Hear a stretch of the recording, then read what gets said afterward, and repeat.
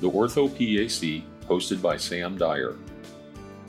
Welcome to the Ortho PAC, where we discuss up-to-date orthopedic topics for the busy clinician. I invite you to sit back and relax as I attempt to fill in the gaps between education, current events, and real-world practice. Welcome, listeners. Today, Dr. Toone will be on our podcast. I wanted to discuss some topics of interest. Dr. Toone is a medical doctor who has training in anesthesia and a fellowship in pain management and works with some chronic pain patients in our practice. Dr. Toone, welcome to our podcast today. Thank you. How are you? I'm good, thanks. We're glad to have you. Please tell us how your practice is similar or different than physiatry. I have an anesthesiology background. My residency was in anesthesiology, and then I did a fellowship afterwards in pain management. So that's a little bit different than physiatry because their residency and then their continued fellowship or training after that is all geared towards physiatry medicine. So that's a little bit about the training. As far as what I do now, my training as far as anesthesia based, we were more based our background, our training was more focused on spine, so cervical, thoracic, lumbar type issues. I also would do procedures for people with something called complex regional pain syndrome, do sympathetic blocks, things like that. I did do some training with joint injections, but that was not a primary source of training in our studies. And I think that's where we probably differ the most in comparison, to physiatry. Physiatry is more looking at not only just spine, but a lot of different joints. As I have worked with physiatrists, so my last two practices, my current practice and the practice that I was in previously, I was with a physiatry group. And so I learned a lot about joint injections, and I'm still learning today. So I would say the difference is that there's probably a little bit more musculoskeletal versus neurological and anesthesia. Thanks for pointing those differences out. I wanted to explore a little bit more about the patient conditions you treat. I know you said about the complex regional pain. What are some other things that you might treat? What are some other common situations?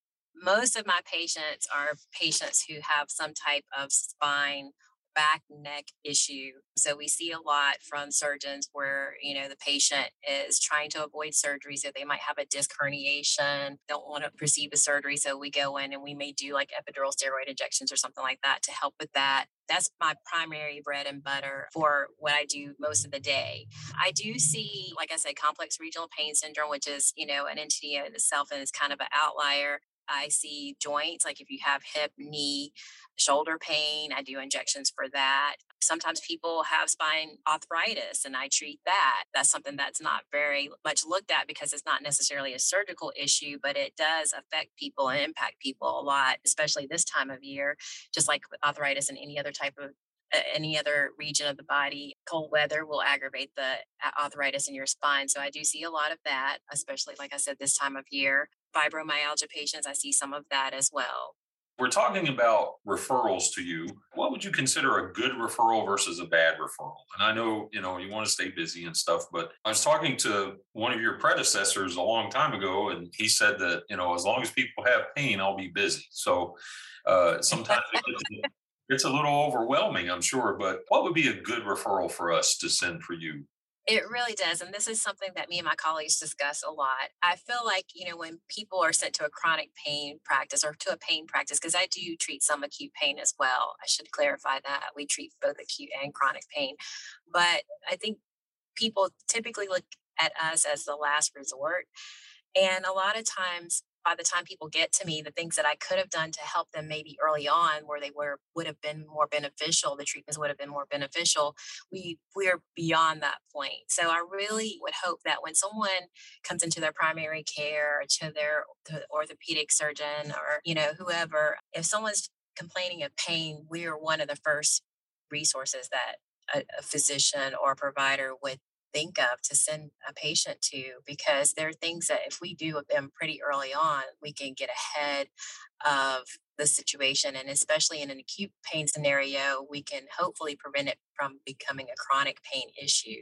I also see a lot of patients who, for some reason or another, they've gotten in with a provider somewhere where they are on a lot of different medications, hosts a huge dose of narcotics. And that's something that's, especially this day and age, people don't really want to deal with. And they send them to us, and we are happy to help. But that's not something that most of us want to continue to have these patients on these high doses of narcotics, because that doesn't really work well, as we can now see. Once upon a time, thoughts were different. I know we'll talk about that maybe later, but we don't really want to just take on everybody that has narcotics and just continue that on. And I think patients come into us thinking, oh, you're just going to continue what I'm on. And we're here to kind of help navigate the whole body.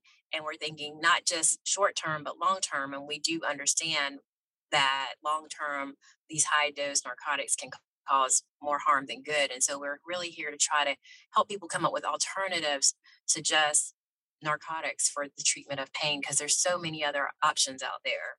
Along those lines, if we talk about folks with chronic pain, and I hear what you're saying, that it's better to start sooner than later, but we have a lot of patients in orthopedics with chronic pain, chronic back issues that are non-surgical. And you referred to this back in the day, back when I started, and we've talked about this on other podcasts, that you were a bad provider if you didn't treat patients' pain. There was a big undertreatment of pain. And now we kind of come full circle, and there's an opioid crisis. And I don't want to, belabor that point or go into the details, but has that changed how you practice?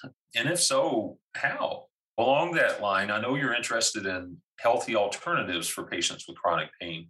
So I was hoping you might give us a kind of a full gamut, like how might you start and how can you manage people and what other options are available? So I'm with you. Whenever I was in training, I was in probably the back end of that. Like, the sky is the limit. There's no ceiling. You can just keep increasing people on a certain amount of, or increasing the dose of opioids that people were taking, that to try to reach this optimal pain score number. And yes, and you're right. You're considered a bad physician or provider if you did not somehow reach that number, and it didn't matter what dose that looked like. And being an anesthesiologist, understanding a lot of the pharmacology and some of the medications some of the opioids that we use for treatment of chronic pain, we also use to put people to sleep. And it would be like very alarming to me that some patients were on doses of medications that we would consider that could put you under for general anesthesia, but they were walking around because they were just kind of used to this type of medicine every day. Again, I was brought up in that era, and so you just kept increasing the dose as they tolerated it. In my practice, I started to see things even before they became common practice. Like, a lot of my patients never could reach that magic number, first of all. So you're just building up a tolerance. And then, so you increase the pain medication.